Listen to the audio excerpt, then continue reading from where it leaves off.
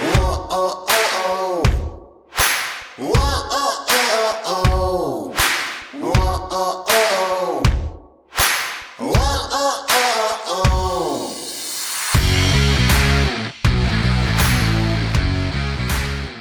love hitting record. I got Neville Johnson today. We are in season 4 of the Protectors podcast. I love doing a podcast. I love having great guests like this because he's somewhere I wish I was right now, New Zealand. Welcome to the show, brother. How you doing? I'm doing good. Thank you, man. Thank you. Thank you for the invite. I love it. You know, before we step off, I want to read one of your older poems because this resonates with me because I'm about to pop into 50 and I've noticed the gray hair and the eyes are getting out there. And it makes me think back on my life over these past 20-something years. You know, actually, it's almost going on 30 years with the military and law enforcement and everything. But let me read this. This is Stranger to Myself by Neville Johnson. What have I become? A stranger to many, a stranger to myself. Looking in the mirror, I see him staring at me. I can't find me in there. I don't recognize him. How long have you been here? Completely unknown to myself, engulfed in numbness to all. Who is this old man I see? Gray hair, wrinkled face. I see the rage in his eyes, anger in his soul. Do I know you? Looking through me, staring at nothing. Who have I become? What have I become? A stranger to all. You know, as I'm reading through your poems and your writing, I'm like, you know, that really resonates with me as I get closer to 50 and as I see more of this gray hair coming. And I read your bio and you've deployed all over with the British Army. You're giving back so much. And I can imagine after all these years, you are a stranger to yourself, to your young self. How did you become a stranger? And I could tell you're getting it back. You're not that stranger in the mirror anymore. Yeah, I suppose it's just, it's a life experience, deploying and growing and meeting all these great individuals in the world, and then just changing, and then you look back into the mirror and you think, who the hell is this person staring back at me? You know, it's just not the same person that left, because I'm from South Africa originally, that left in 2000, you know, 20 years, more than 20 years later, and you think, who is this old geezer staring back at me? You know, I've changed so much, experienced so much, you know, and I think that's why I wrote that, and that's what stood out for me. Is that this different person staring back at me. Isn't it different to think about our lives as like chapters in a big book? You know, you have your time in South Africa and then you join the British military. Yeah. How does that work? You know, that's an interesting chapter to jump into. Well, the thing is, I left South Africa in 2000. I went over to the UK and initially I tried to join the British police force. They said yes initially, but then they said you have to sort out your own immigration issues. You have to sort out your own visa requirements. However, with the British Army, because South Africa is part of the Commonwealth, they said yes, just do your basic training, pass your basic training, and once you've done that, you're in.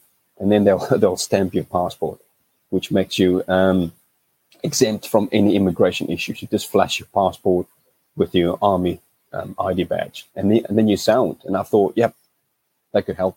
Plus the fact that I thought, you know, joining the British Army could be a good fit with, you know, for me back at that time.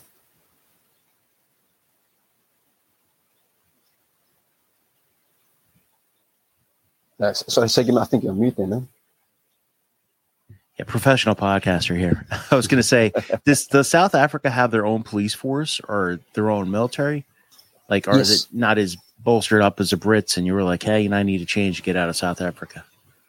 Well, it was a great outfit back in the day, you know, back when my dad served, because my dad is ex, you know, South African police force. He served in the police force.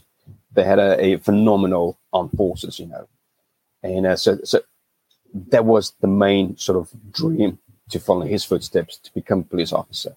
It didn't work out that way, so I thought I'd try something else, you know, and I became a qualified personal trainer, which I loved. But I just felt like at the time I wanted to experience more. I just felt the area was, even though South Africa is a massive place, it's a big country, I thought I need to go and experience more. And the idea of traveling abroad felt just right for me. I had no plan A, no plan B. I just thought I was just going to go. And so I worked as a personal trainer in the UK. And it was at the time when I thought, a couple of years later, I thought, no, I want to try again, and I joined the British Army then. So when you get into the British Army, what is an Ireland tour like? I saw that you went over to Ireland. I didn't even know, I thought everything kind of, died down or simmered down, but they're still deploying British military over there? Yes, I think the unit that I deployed with, we were the last ones that actually done vehicle and foot patrols, even though the major of the troubles, as they said, it was finishing gone with. They still required a British foothold or a British footprint in Northern Ireland, So the unit I joined, it was a light roll unit, which means we move every 2 years. So the unit that I joined, we were on a residential tour, a 2-year residential tour. So we were the last ones to have done vehicle patrols in Belfast, foot patrols. It was interesting. I went in with no prior knowledge of the last so many years of why the Brits went there. It was a big eye opener, a big sort of, a steep learning curve. I thoroughly enjoyed it, but yeah, it was very surreal having to patrol the streets of Belfast in full gear, full kit. And you see, kids going to school, moms and dads doing the shopping, going about the everyday life, and here we are in these light-skinned, light armored vehicles, and working with the Northern Ireland Police. It was a very interesting 2 years. I can only imagine. I mean, that's a whole story upon itself, and I'd love to I wish I was there to see it. That's one thing I wish, with all this military and law enforcement, everything I've been doing forever, is I wish at one time I could just be a journalist, be somewhere and see things and record it and write about it. But you got to experience that. And then when you get a train up to go over, to go overseas, actually, is it really overseas for you all to go to Afghanistan and Iraq? I mean, it's kind of weird for me. I'm always thinking like, we got to go overseas. We got to get trained up. What is that train up like? It's like, hey, guys, we're going to war. And for you all, what was that like? I would say the first two we deployed to Iraq. So we've done our pre-deployment training. Some of it was done in Belfast, and then the remainder, we went over to the UK and done it there. Yes, it was this big build-up. Everyone was roaring to go and fight, and in closing with the enemy. And we got there, so it was a very quiet 6 months. It was a big anticlimax, I didn't fire off my weapon at all, It was small peacekeeping. Yeah, we got attacked every so often with indirect fire, mortar fire, because we took over. It was in Basra Palace, Saddam's old palace building. Beautiful place.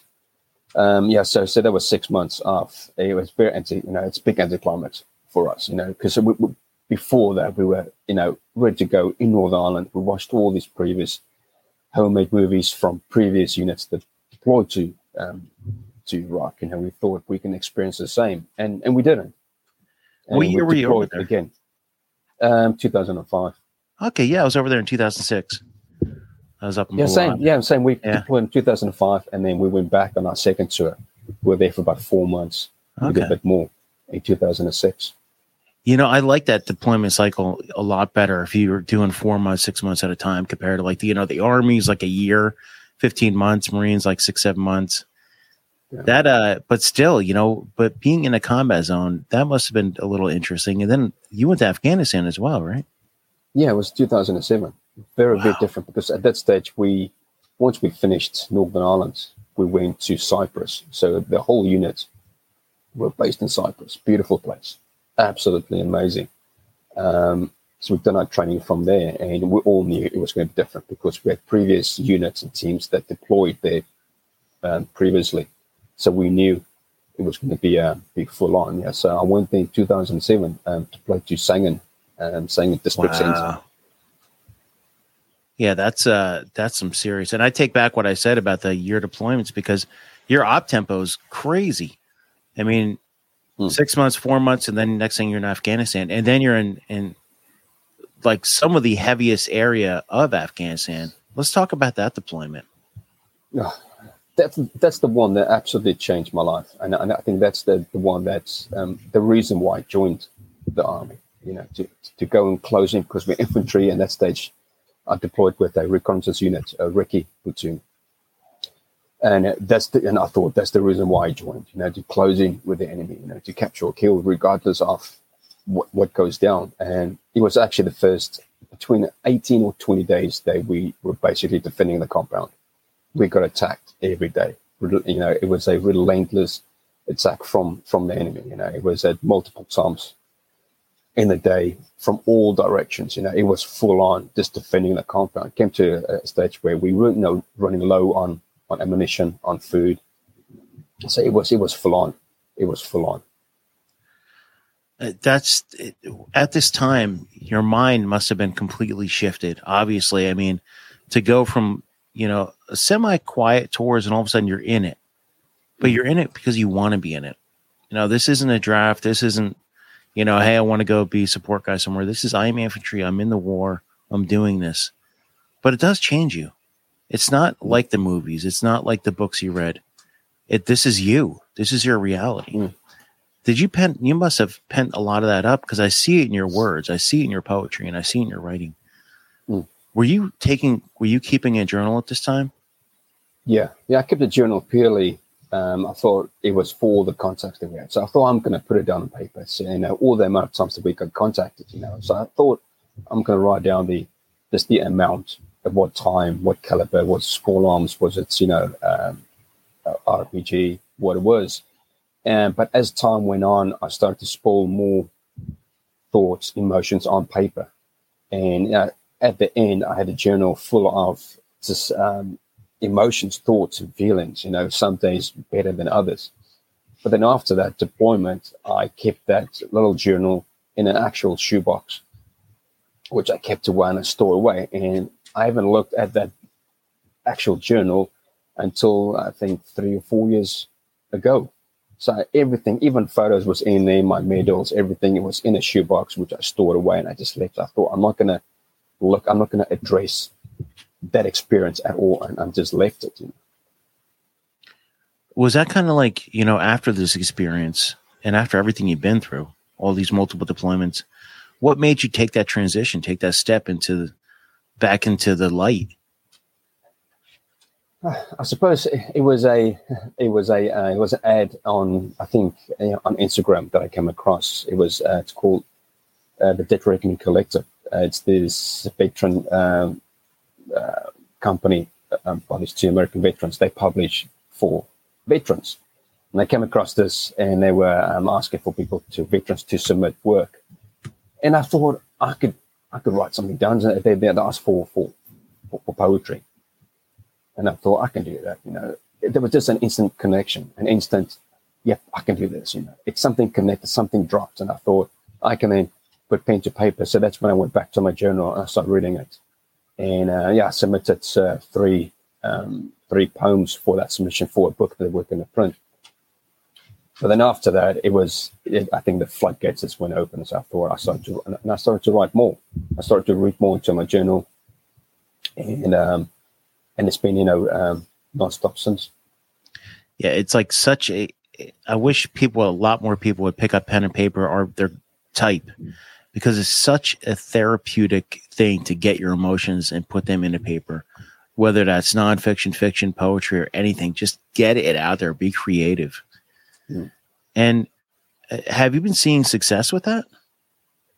I would say success in the form of, working at my issues, growing. Yeah. Actually accepting, there was something I needed to address. All my memories, all my thoughts, everything I actually kept in that bloody shoebox. But I never looked at it. I never addressed it, And then over the years, and now that I've got a family, I've got 3 kids, that made me look more into it. That made me address the issues I had, made me realize that, I can evolve from that. I'm now a different person now. I've got this different hat on. I'm a father, I'm a husband, I'm a brother, I'm a son. I've got a different role, I've got a different job now. I've changed, but I've also improved over the years. And I think with the writing, it definitely played a key role in my transition and helping and guiding me along the way. This episode brought to you by Ranger Point Precision. It's a lever action life, and they offer so many awesome upgrades to your lever actions, from your Rossi to your Marlin, and especially to your Henry rifles. Use code PROTECTORS for 15% off now. Check them out at rangerpointprecision.com. And you've been out there helping others, I imagine.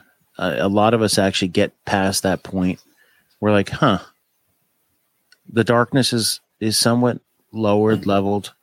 The light is here. What can I do to help others? And you're helping them through your words as well. Because, I mean, your poems can resonate with so many different people, not just in military, but law enforcement, in the emergency responder community, and just anybody dealing with darkness. Who is this person in a mirror? So it must feel kind of, in a way, liberating for people to read your words, like all across the world here, you know? That's amazing. Again, I grew up this young kid, very introvert, very shy. And I think over the years that sort of changed. And the fact that I could put pen to paper, it's just amazing. I've got friends that never will, they're not here. And I thought it would be, I think it's a good way of just helping myself. And in the process, there's others that, as you just mentioned, are able to relate and look into it and say, well, yeah, I've experienced the same, or I feel the same, and then they can just learn from that and move on. So, what's in your plans now? Plans now is to get my book out. I've managed to organize a book deal with the Dead Reckoning Collective. So the manuscript is with them, working on that. So that's the next thing to come up, hopefully before the end of this year. So what's the promotion tour going to look like? We're going to have a ton of, I'm going to have you back on for the Protectors Book Club. I know that. Awesome. I definitely want to read it. And I'm really excited. I want people to follow you on Instagram as well. The interview's not over, but take a pause, head over to Neville Johnson 01 at Instagram, because Instagram is my jam. I can't believe I just said that. I just said Instagram is my jam. I'm damn near 50, and I'm saying Instagram is the platform I most like. Let's just say that.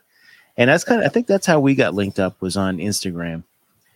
And, it's just, it's interesting to have this social media, because I just had a Vietnam veteran on the other day, and I was like, man, when they got back from the war, they didn't have social media. They didn't have anything. You can't find people you have to write letters to the VA, to here, to there, to try to find people you served with. And it's amazing that we can connect with people from all over the place and do interviews like this. I mean, you write, I do this, and it's you have to be creative in this community, and social media gives us that outlet. Oh, no, totally. It's amazing, because now that you mention that, because my dad, he's a veteran of the South African border war. Oh, and I remember back then they had no social media.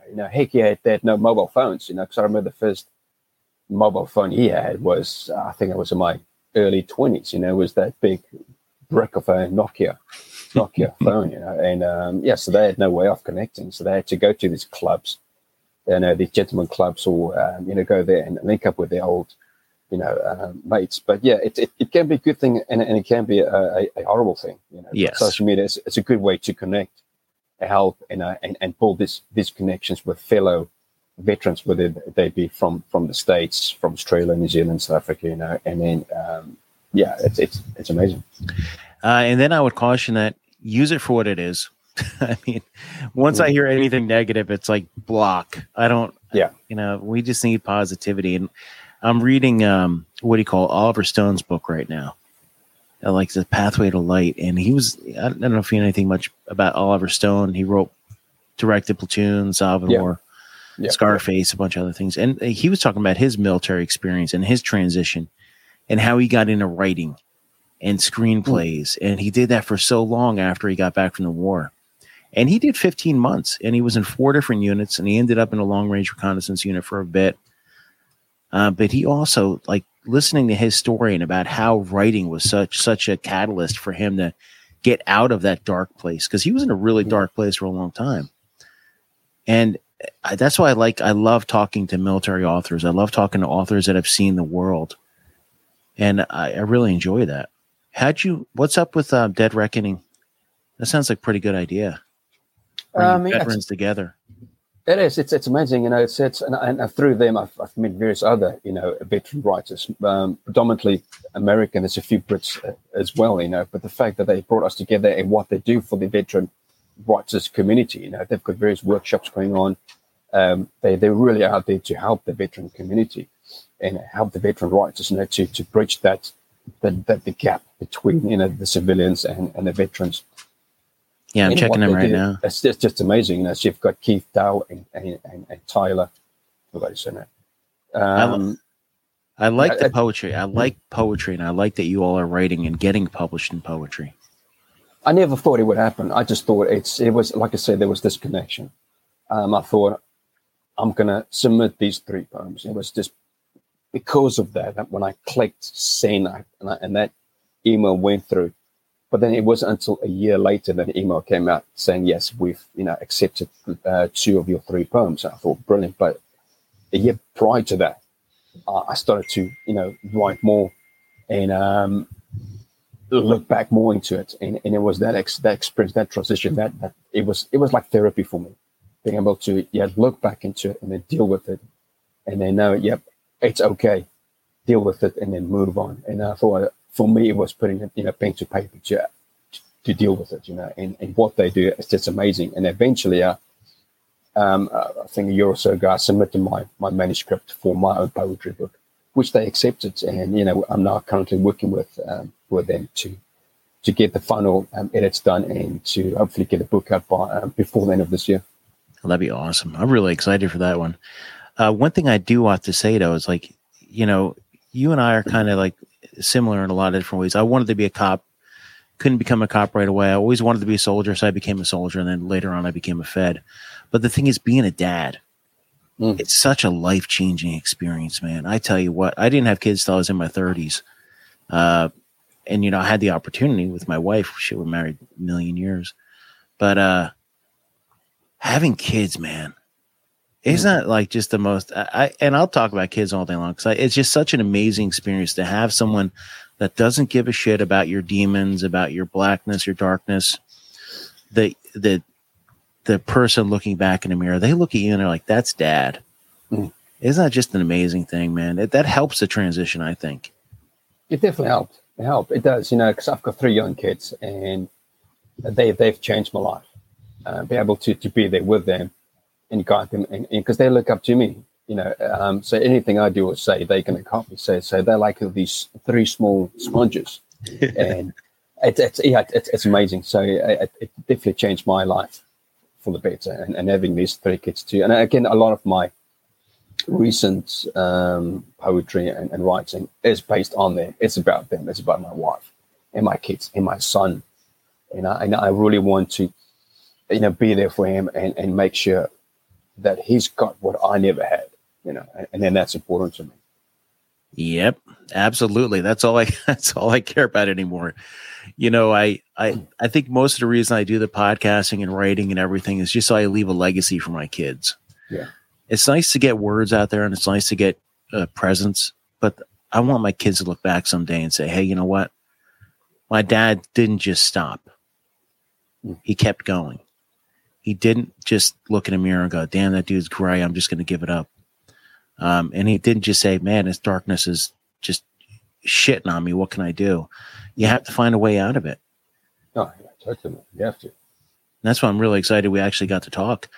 Everybody, Neville and I have been going back and forth for a while. My schedule's messed up and he's in a different time zone. And that's one thing I want to talk about is your time zone. What is New Zealand like? Let's do a travel channel. I want to know, what is New Zealand like? I can't even imagine. I know it's bloody far away, man, because right now we at, what day is it? I forgot the days. It's Friday morning at, 25 to 6 on Friday morning. And it's a beautiful country. It's peaceful. It's a very outdoor based, they love their sports, the outdoor sports, bungee jump, sailing, mountaineering, camping, tramping. They love their rugby. I love my rugby, cricket. very outdoor based, fun area to be, and it's a great place to raise a family. That's for sure, man. Yeah, I've one of the girls I went to high school with. She's over there with her family. I have no idea where, but I'm like, man, that's a big transition, going from Jersey to California to New Zealand, and there's so many things filmed there. What my recollection of New Zealand is an awesome movie, Once Were Warriors. You ever see that? Yeah. Old Once Were Warriors. But man, it's just, I can't imagine how beautiful it is. And that's on my bucket list of places to travel. No, you should, man. If you have the chance, you should, because a lot of the famous films like The Lord of the Rings were filmed there. This big movie set close by my house, about half an hour drive from me. We can actually go to the set of the Hobbiton, I think, film set is called. You can go there and you can experience the whole set. But yeah, it's because I live on the North Island, because New Zealand is actually 3 main islands. You've got the North Island, South Island, and Stewart Island. So I live you could say in the center, almost the center of the North Island. But the South Island is more outdoor. There's beautiful mountain ranges. You can go and snowboard and ski, or you can go and surf. It's phenomenal. It's a beautiful place. But you're just so far away from everyone else. I'm sold. Nice place to visit. Nice place to write. It's got to be a great place to write. Oh, yeah, totally. Well, brother, I appreciate you coming on the show, and I appreciate you. We're going to have you back on for the book club. Absolutely. That's going to be awesome. We'll do a roundtable. I do want to get into your poetry. I want to get into your book when it comes out. And I do want to promote this because you have such an incredible background and experience that you don't really cover in 25, 30 minutes. And I really I do want to check out your book. And I appreciate it, brother. No, thank you. Thank you for the time. Thank you for the, for the invite. I really enjoyed it, be able to, to talk to other veterans, not necessarily from the same country, but yeah, it's a really good experience. Yeah. So thank you. Yeah, it's really cool. I'm looking forward to our next one. Awesome, man.